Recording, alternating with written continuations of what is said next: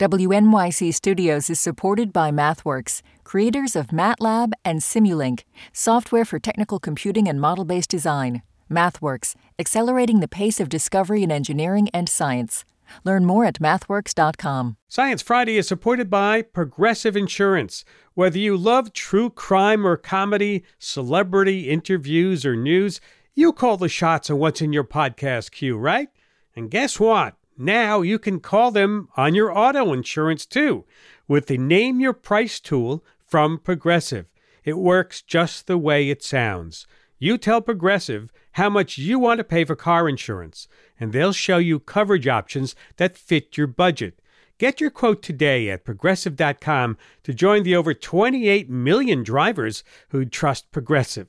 Progressive Casualty Insurance Company and Affiliates. Price and coverage match limited by state law.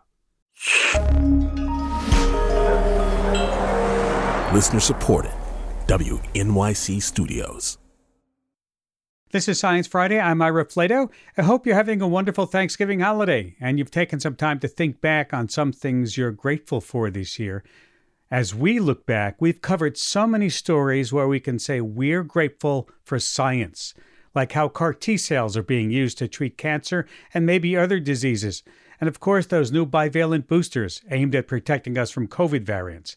And like the rest of you, we couldn't help but marvel at the new images of space from the Webb telescope or root on the Artemis mission to the moon. So this hour, stories that make us thankful for science. Later in the hour, we'll revisit our conversation about mapping the entire human genome. But first, let's check in on the state of science. This is KERA for WWNO, St. Louis Public Radio, Iowa Public Radio News. Local science stories of national significance. Southern California, including Los Angeles, is home to a diverse ecosystem that includes big predators like mountain lions.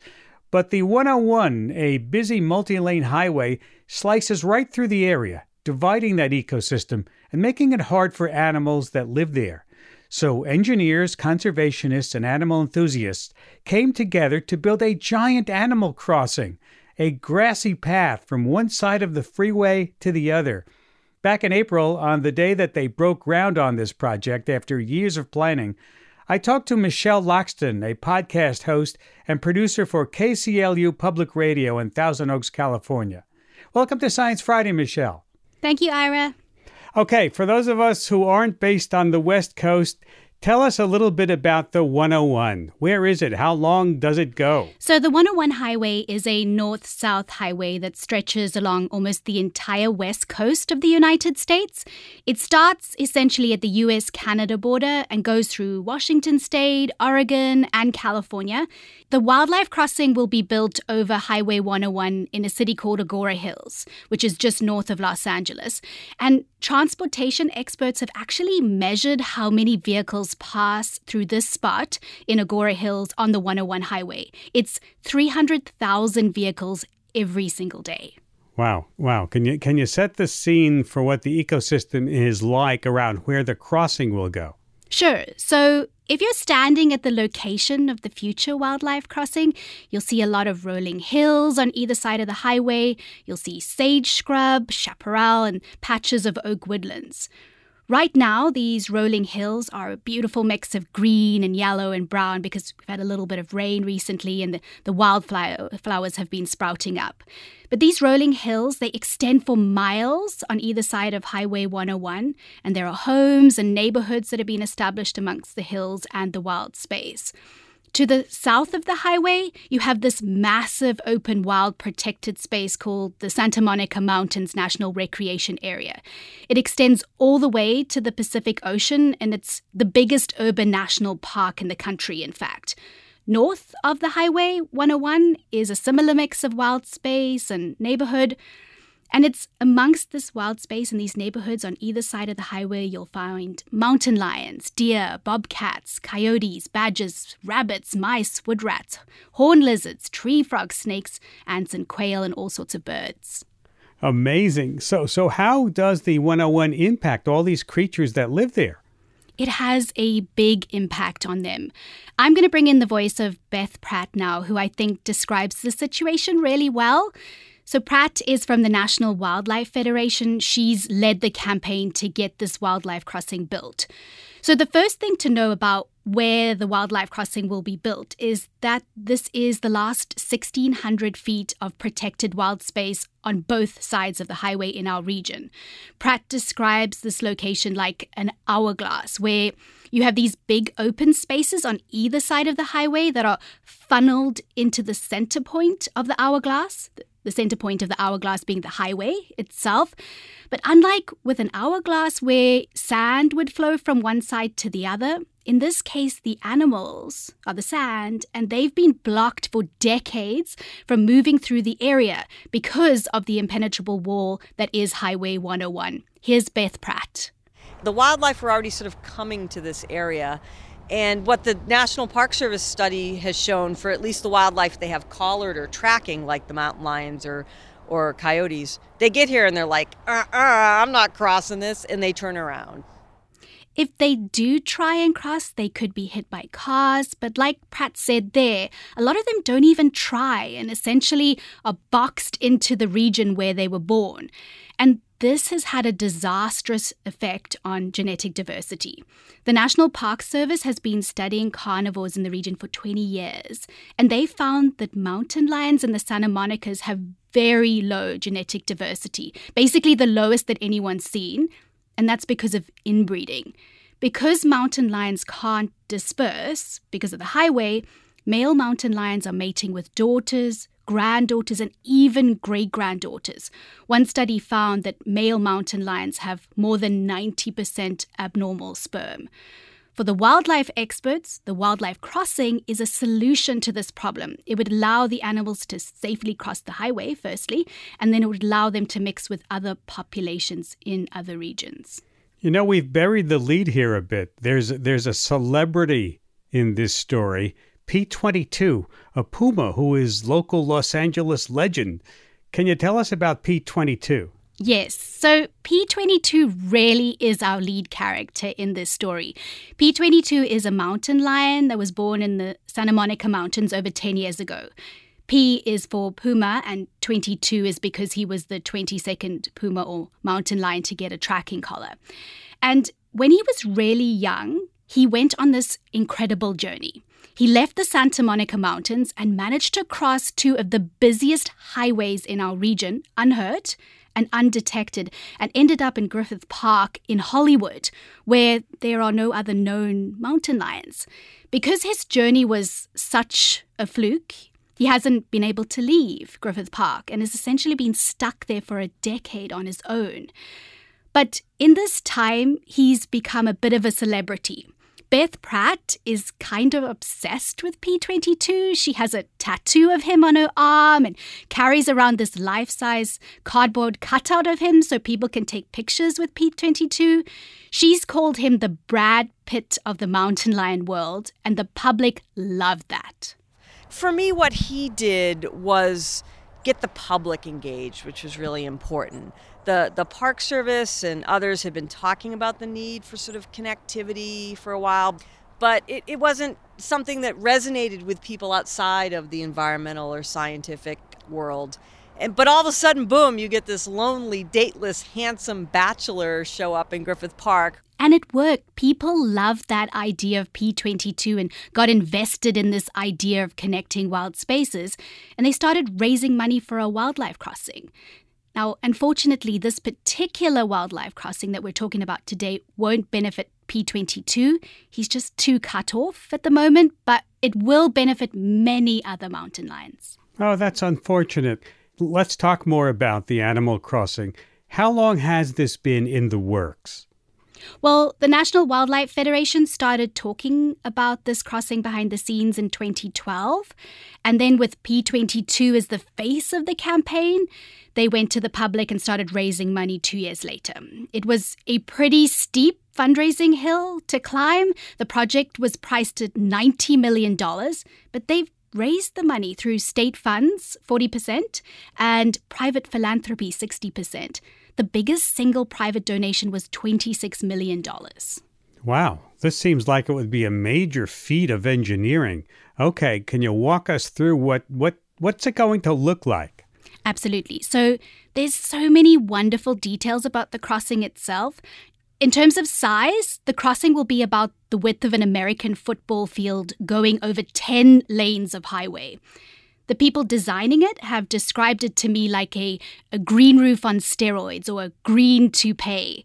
They're taking special care to make sure the crossing matches its environment. So they've taken the very biggest things into account, like how the crossing will fit in with the watershed in the region, all the way down to the microscopic level with the building of soil ecology. Here's Robert Rock, the COO of Living Habitats and the lead architect, talking about all the different details that they've considered. 9 out of 10 people are not going to even know that we spent all this time thinking about the microbial biomass in the soil and the degree to which that links to carbon sequestration, or the minutia of how we design spaces to accommodate the California king snake.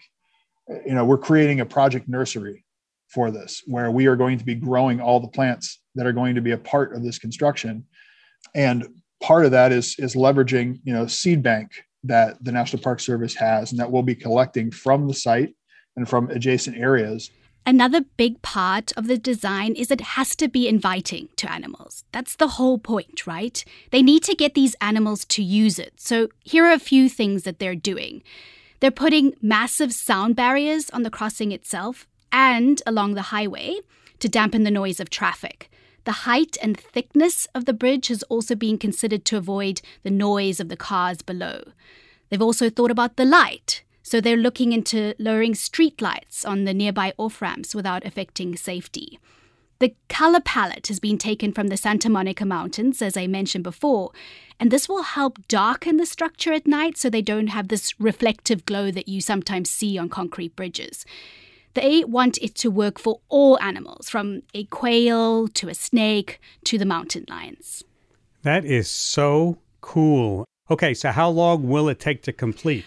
Okay, with all big projects, there's always an approximate date, but Beth Pratt told me that she hopes it will open for business by late 2024, early 2025.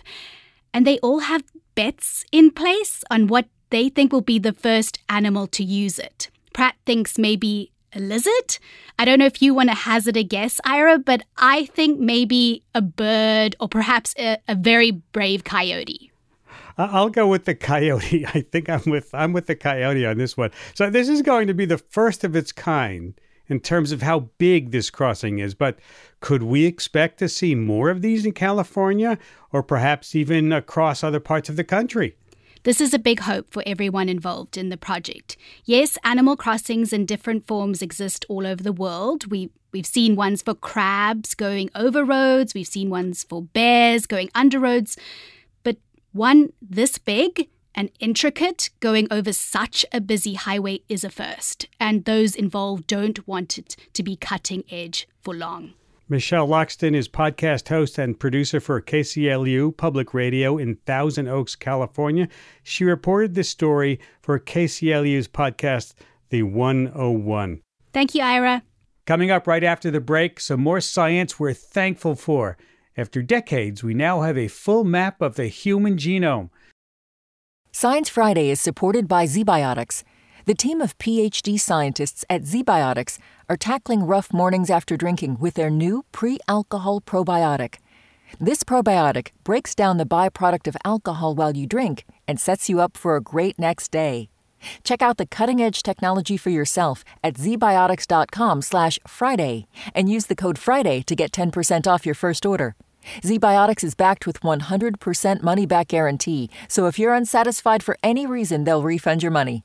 That's zbiotics.com/Friday and use the code Friday at checkout for 15% off. Science Friday is supported by Random House, publisher of When Breath Becomes Air by Paul Kalanithi. When Breath Becomes Air is a memoir by an idealistic young neurosurgeon attempting to find hope and beauty in the face of his own terminal cancer diagnosis. It's a memoir about a doctor becoming a patient, a new father confronting mortality, and a reminder to live while we're alive. When Breath Becomes Air by Paul Kalanithi is available at prh.com/air. While some colleges ramped up police presence on campus, others responded to protests against Israel's war in Gaza by giving students a seat at the table. I'm Kai Wright, and on the next Notes from America, meet a young negotiator from Brown University. We'll explore what divestment actually means and how views of victory in this movement vary depending on where you sit. Listen wherever you get your podcasts.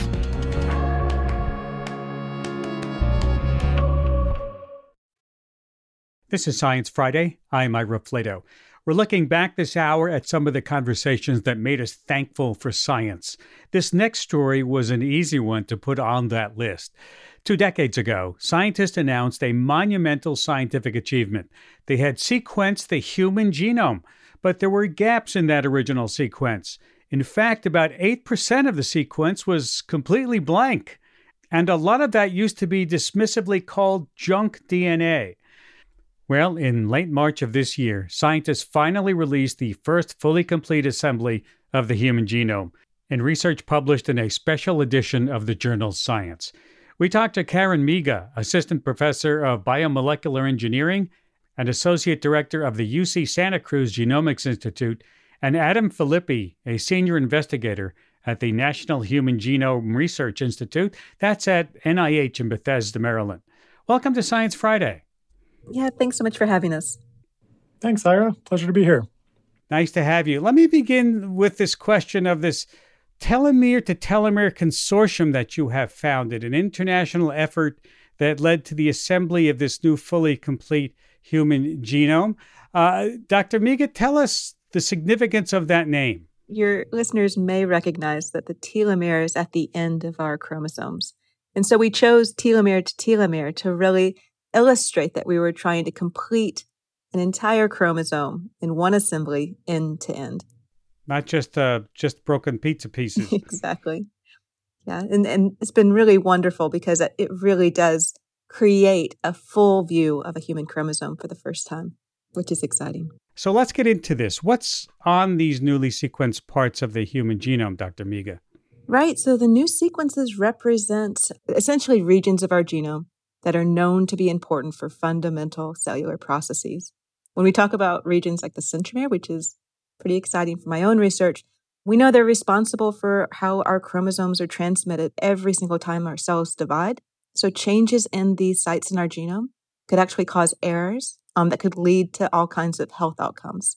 In total, we're talking about 200 million bases, so it's a lot. That is a lot. That's a large percentage. We said 8%. Could you make a whole new genome out of that kind of material? Well, I think when we talk about a chromosome's worth, 200 million bases is about the size of one of our largest chromosomes. If we look at the information, it's our third largest, so it's slightly bigger than chromosome 3. Now, are these parts of the genome that scientists use to refer to as junk DNA? Is that what you have actually identified?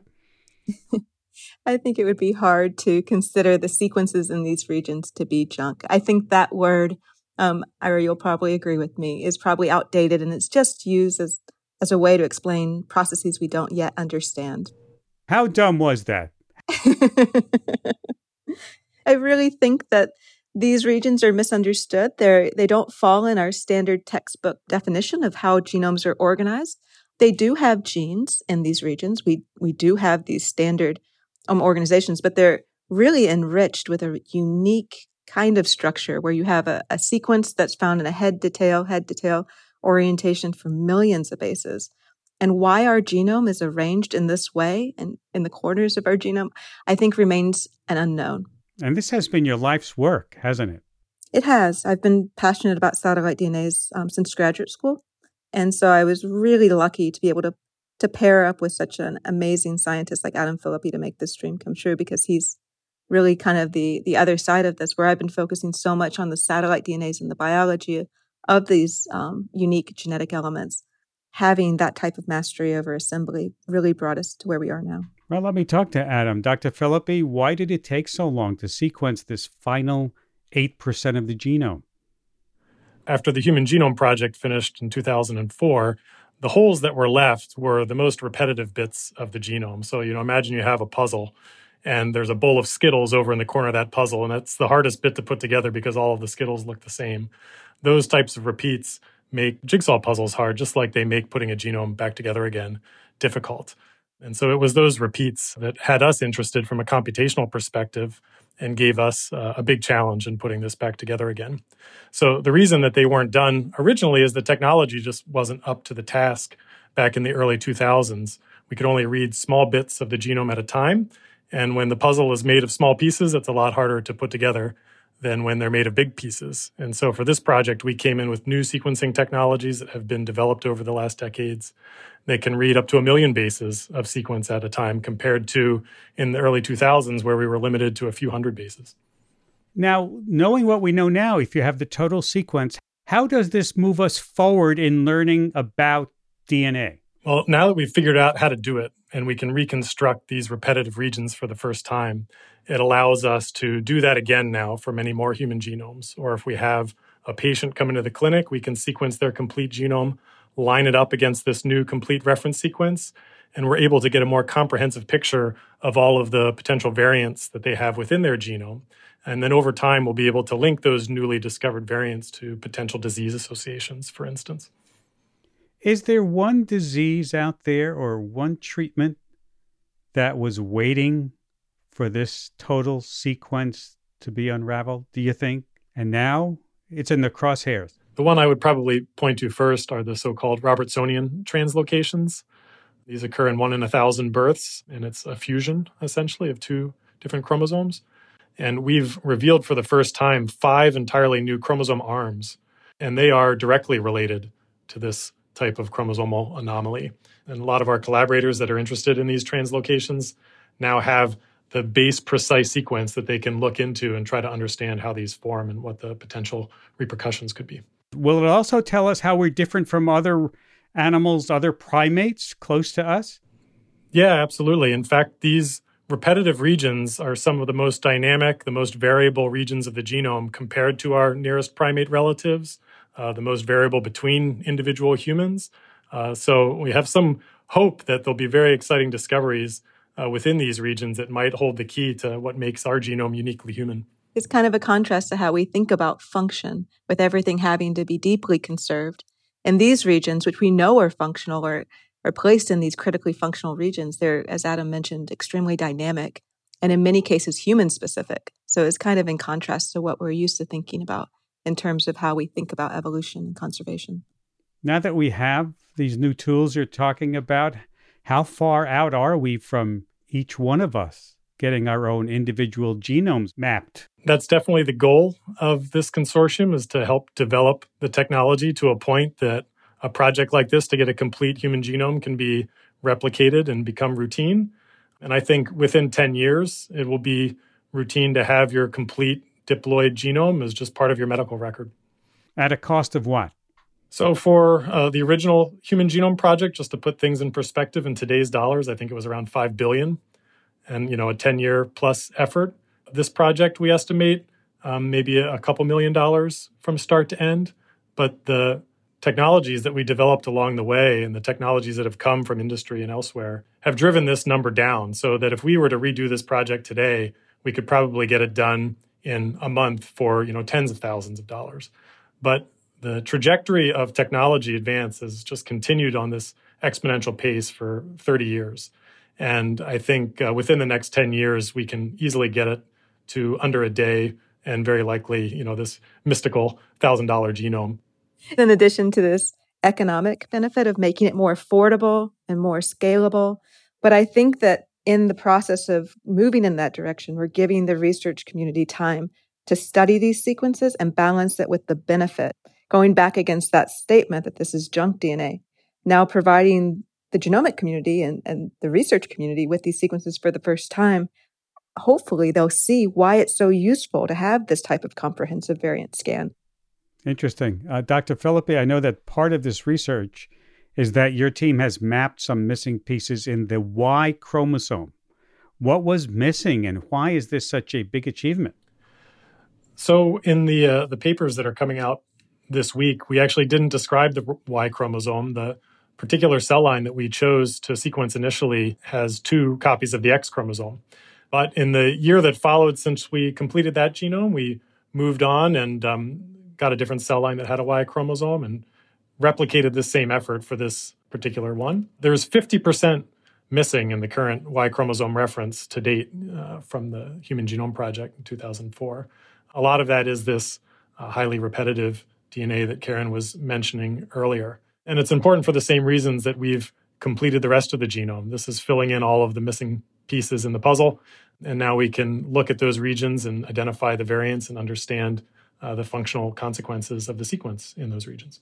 And the Y chromosome is passed paternally, right? So that's quite important to know about.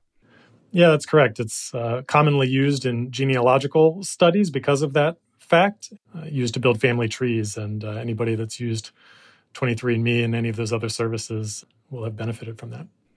Karen, why is this part so important?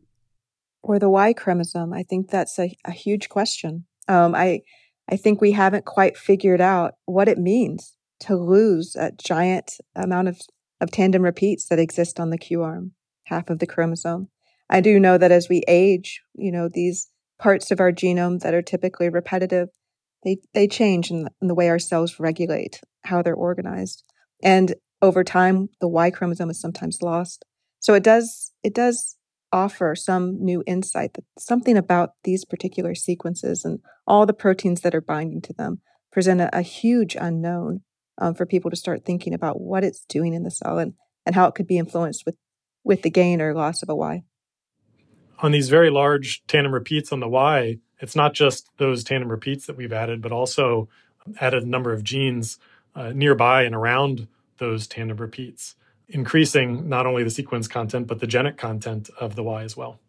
Adam, you started this project to complete the human genome back in 2018, but the second half of the project, the computational end, took place during the pandemic. And in fact, a big breakthrough happened right in the middle in the spring of 2020. Can you tell us about that? Yeah, we were in many ways fortunate that all of the sequencing and lab work that generated the data for this project happened before the pandemic. And so we were sitting on that data spring of 2020 when COVID outbreak hit. And a postdoc in my lab, Sergey Nurk, who was leading the computational analysis, came to me with kind of the early look at that data, trying to assemble it for the first time. And when we looked at it, he put it up on his screen and showed me, and kind of everybody in the room saw that and thought, wow, we actually have a chance at succeeding here. It gave us the clearest picture we had seen to date. And so we kind of rounded up all of our colleagues that were experts in this genome assembly process and worked over the course of that summer for about 3 months. And didn't really expect to complete every chromosome. I would have been happy if we just got 5 done. But come August, all of it had snapped together. We had all of the chromosomes complete and ready to validate. And it was just a tremendously exciting summer and gave us something positive to focus on during those difficult times. Do you think that everyone working from home and focused on this project, because it was a worldwide project, right? Did that perhaps get you to where you could get to the endpoint faster? Yeah, it's always tricky to speculate, but I usually have a busy travel schedule, and I was home in my basement every day working. And so I definitely could focus a lot more on the work at hand and not be diverted with all of these other administrative tasks, travel tasks. And also just all of the collaborative tools. We were on Slack and Zoom all day long, talking to each other kind of constantly. It definitely helped make progress fast. I'm Ira Flato, and this is Science Friday from WNYC Studios. Dr. Miga, how many scientists internationally worked on this project? Well, when we look over our author list in the main paper, I think we're approaching 100 scientists in total. When we started, it was just more or less Adam and myself asking, is it possible, and just starting to sequence and work together. But when we opened the consortium, it was really a grassroots effort. It was an open door, anyone could join. And we soon had contributors from around the world. Now, I understand you published the complete genome via a preprint server last summer. Are scientists already using it in the lab? For sure. I mean, we've had hundreds of people already download our preprint, citing our preprint. So I think that this is really demonstrating the utility of our work and the fact that there's going to be new discoveries that will be made and announced in the future. This kind of philosophy of the group to be very open and inviting to everyone has given us those new directions. And it's also given us a lot of confidence that what we're looking at is correct, because we've had, Karen mentioned, hundreds of people looking at every corner of this genome over the past 3 years. And that gives us a lot of confidence that we've done it correctly. I remember when the the project was first announced 20 years ago, when they talked about, hey, we've got the human genome figured out, the scientists were saying, well, wait a minute, that was actually the easy part. The real work is going to come into figuring out what the functionality is and how we apply it. Dr. Philippi, do you think this is where we are again? What comes next? Yeah, exactly. We've spent 20 years, digging into what was produced by the Human Genome Project and have just scratched the surface of that. And now we're at this again, where we've got another 8%. And we've been looking at the same parts of the genome for the past 20 years. So this represents a new 200 million bases to be investigated. And so, yeah, we're starting over with this. It's a brand new unknown sequence, and the same excitement will repeat itself now in another 20 years of digging into this new sequence. And Dr. Miga, what do you hope this new sequence will bring? I hope that these new sequences will bring some new insight into what these repetitive sequences are contributing to in terms of how our cell functions, how it contributes to cell identity in early development, and how it contributes towards human disease. I think that there's so many open questions here, and I think they've just had a roadblock because of the lack of a reference genome.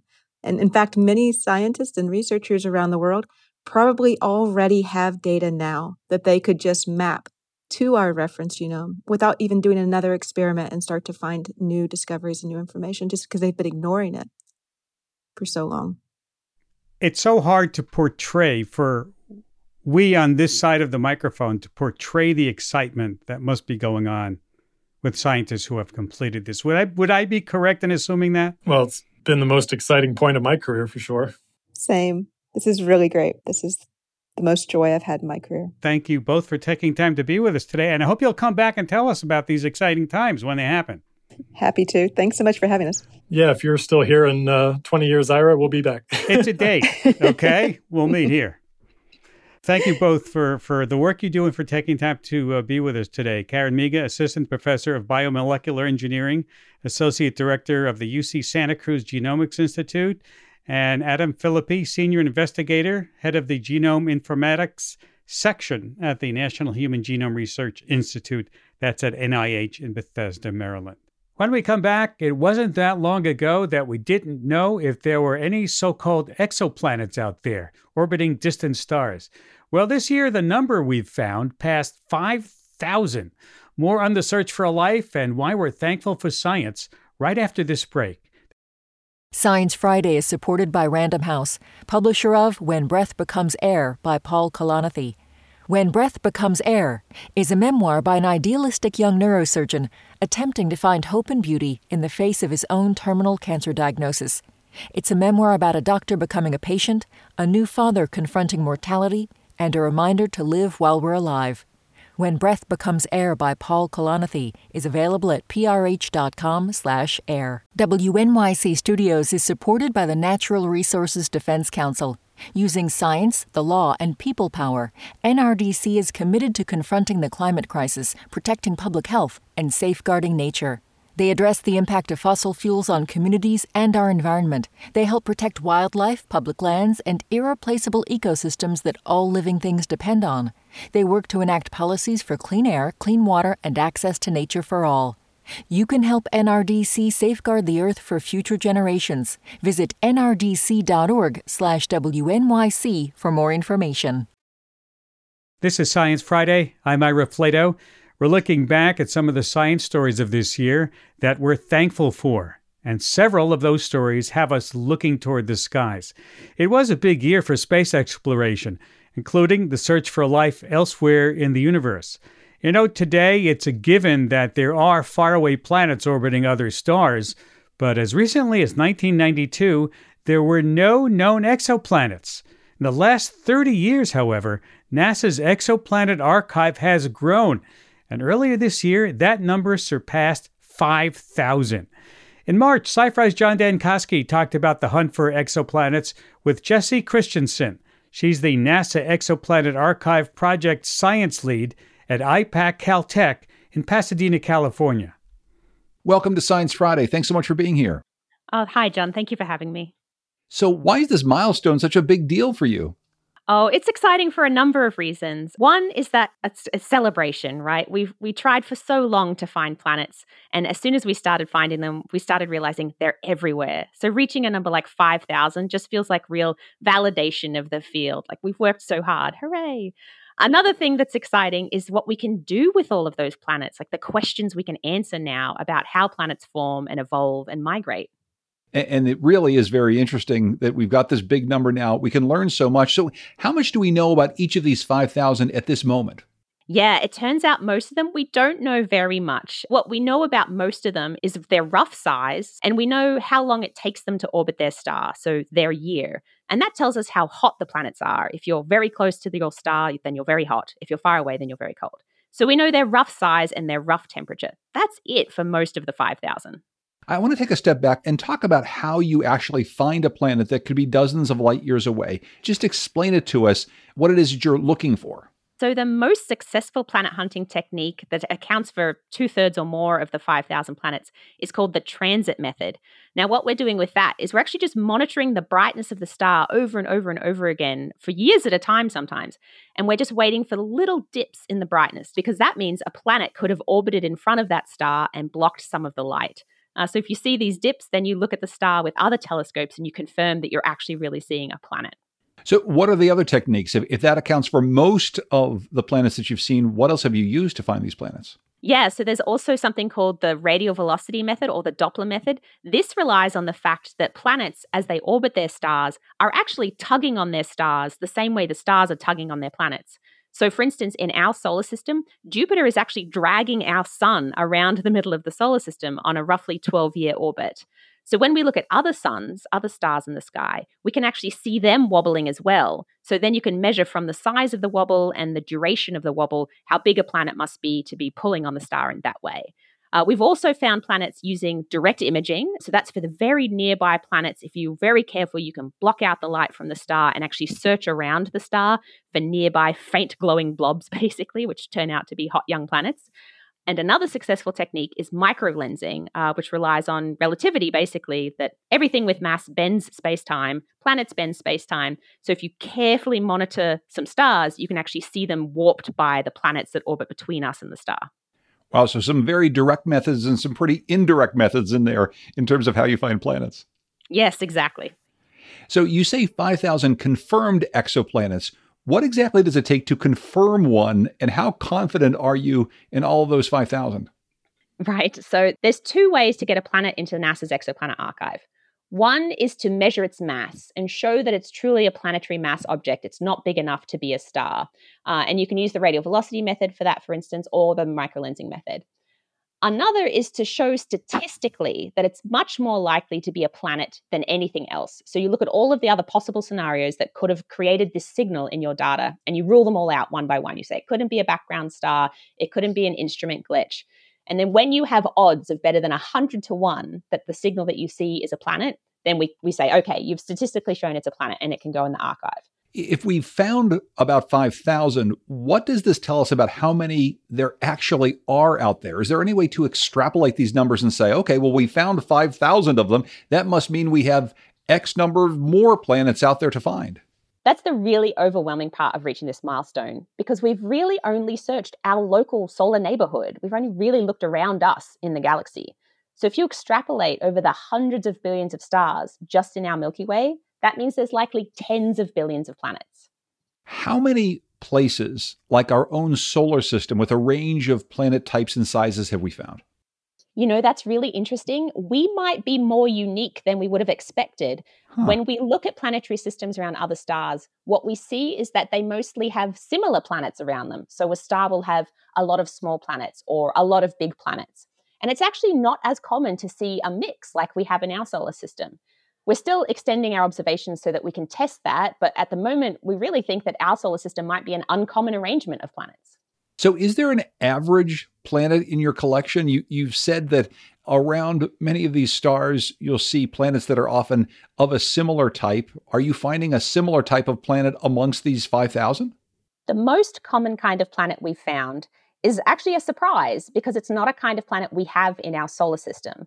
We call it a super Earth, and it's up to 2 times as big and 10 times as heavy as our Earth.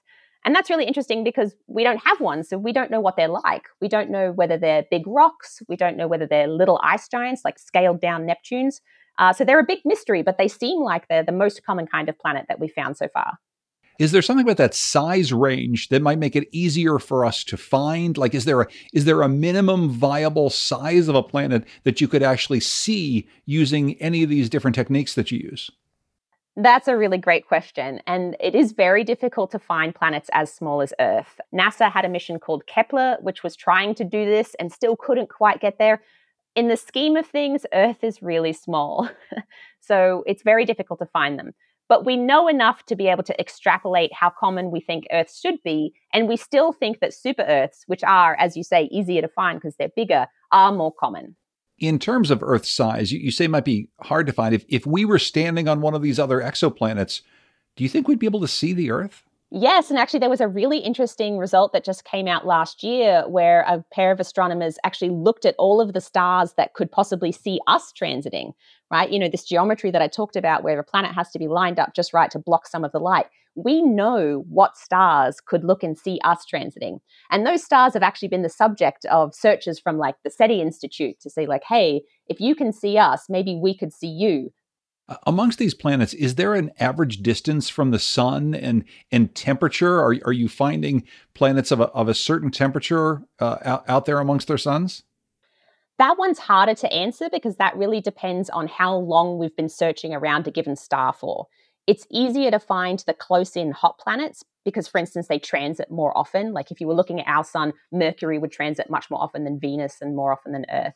So we're very sensitive to the close-in hot things, and we have found thousands of close-in hot things. We're still incomplete in our searches out here around where Earth is at the cooler temperatures. So it's a bit hard to say yet where, for instance, the peak of planet occurrence is in distance from the star, but that's something we're really trying to answer with our next generation telescopes. Yeah, and this is something we talk about an awful lot. There's this question of the Goldilocks zone, the distance from a star that would allow a planet like Earth to support life. How many of those are out there of the 5,000, do you think? That's the $1 billion, trillion question. So far, we haven't found any planets like the Earth in the Goldilocks zone of a star like the sun. We have found planets like the Earth in the Goldilocks zone of much smaller, much cooler stars called M dwarfs. And actually, most of the stars in the galaxy are M dwarfs.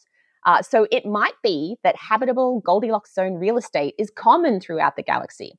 But there's a big question, which is, can planets around M dwarfs, which are a very different kind of star than our sun, actually support life? And we don't know the answer to that yet. Are there certain types of stars around which you find more planets than others? Yeah, these M dwarfs actually seem like they're really, really good at making rocky planets, for instance, which was a surprise because I think a lot of us expected that bigger stars would make more planets. You know, they're starting from a bigger amount of gas and dust, the bigger protoplanetary disk with material to form planets. But it seems like maybe those bigger stars, you know, they put out a lot of radiation, maybe they blow a lot of the gas and dust away, and they're not as efficient at turning that into planets.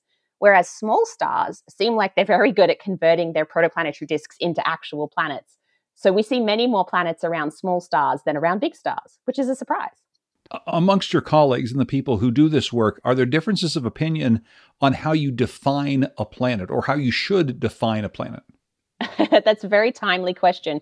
Just earlier this week, the International Astronomical Union, famous for demoting Pluto in 2006, decided to put out a proposal for what the definition of an exoplanet should be. So an exoplanet is a planet around another star, and we're already fighting about what the definition of planet is around our own star. So we haven't really settled yet. There is debate, and what I'll say is that the different archives online that try and keep track of these things, we all have our own criteria that we've kind of settled on scientifically and politically, like this is our box that we're going to fill. So there are definitely different criteria. There is not consensus yet about, for instance, if you have a planetary mass object just free floating in the galaxy, is it a planet? Because it's not orbiting a star, but it's planetary mass. So that's one of the open questions right now. Do you call that a planet or not? Interesting. Okay. So what are you most excited about right now in exoplanet research? What's the next big thing? Well, everyone is really excited about James Webb. And one of the most exciting things about the James Webb Space Telescope is that it'll give us the ability to find out so much more about the planets. So remember I said at the start, we really only know their sizes and their temperatures. So James Webb will let us peer into the atmospheres and onto the surfaces of these planets to look for things like clouds and structures and surfaces and surface materials and compositions. It's super exciting. They'll turn from just like dots on a plot into real 3D worlds with data associated with them, which I'm really excited about. The NASA TESS mission is flying right now. That's NASA's current planet hunting mission. It's doing an all-sky survey for planets transiting the very brightest stars. And those planets will end up being the targets for James Webb for further characterization. So yes, TESS is a very prolific mission, which is being very successful right now that I'm also working on. I'm talking with Jessie Christensen. She's the NASA Exoplanet Archive Project Science Lead at IPAC Caltech in Pasadena, California. I'm John Dankosky, and this is Science Friday from WNYC Studios. Do you have a favorite exoplanet?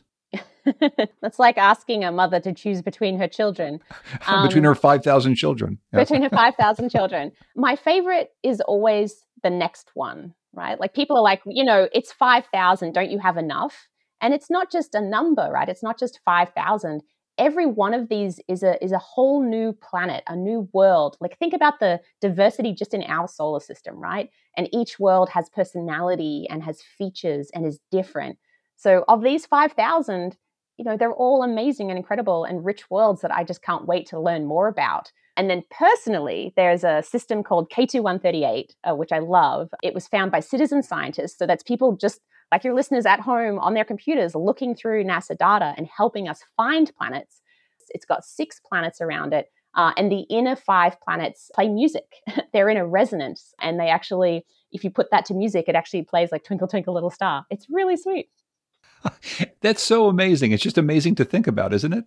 Yeah, it's so much fun. It's so much fun. So if you were to go to one of these planets to take an up-close look, though, and do tests and learn a little bit more about, is there one of these planets that you think about an awful lot? Yeah. So one of our big holdouts is Kepler 452b. So I mentioned that Kepler was our planet hunting telescope that we were trying to find Earth-like planets with, and we just couldn't quite get there. And Kepler 452b is as close as we got. So we think it's about 1.5 times the size of the Earth, which is where we start to get worried that it's not going to be predominantly rocky with a thin atmosphere anymore, like Earth, but something more like a scaled down Neptune, so an ice giant sort of thing. So we're not sure if it's rocky. So that's one mystery I would love to solve, just to get there and to know whether it's rocky. We know it's in the habitable zone of a star like the Sun, but the other mystery about Kepler 452b is whether it's actually there or not. So the signal we see in the Kepler data is a lot like a type of noise that we also see in the Kepler data. So either it's the very closest thing we found to an Earth-like planet with Kepler, if it's rocky and has a thin atmosphere, or it's not there. So I would really love to go there and solve that mystery because it has plagued us for a decade at this point. Do you think that we will double this number of exoplanets, triple it? I mean, how many more exoplanets will we find over the course of, I don't know, say your career?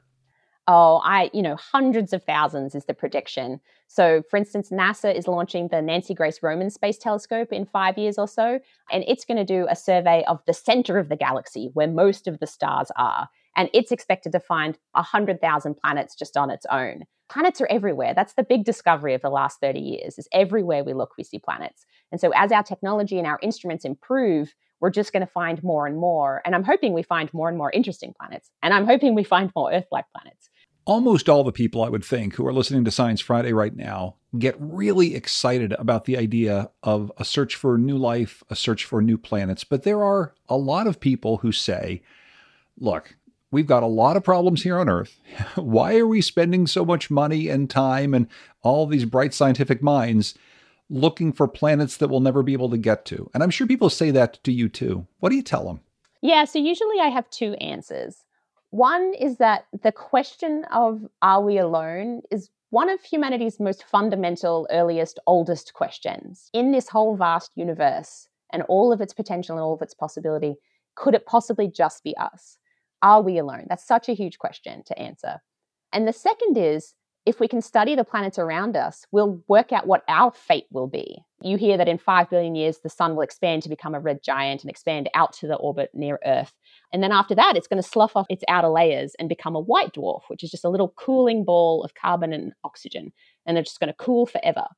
And there's been a lot of open questions about what does that mean for Earth? Like, what does that mean for us? What's our fate?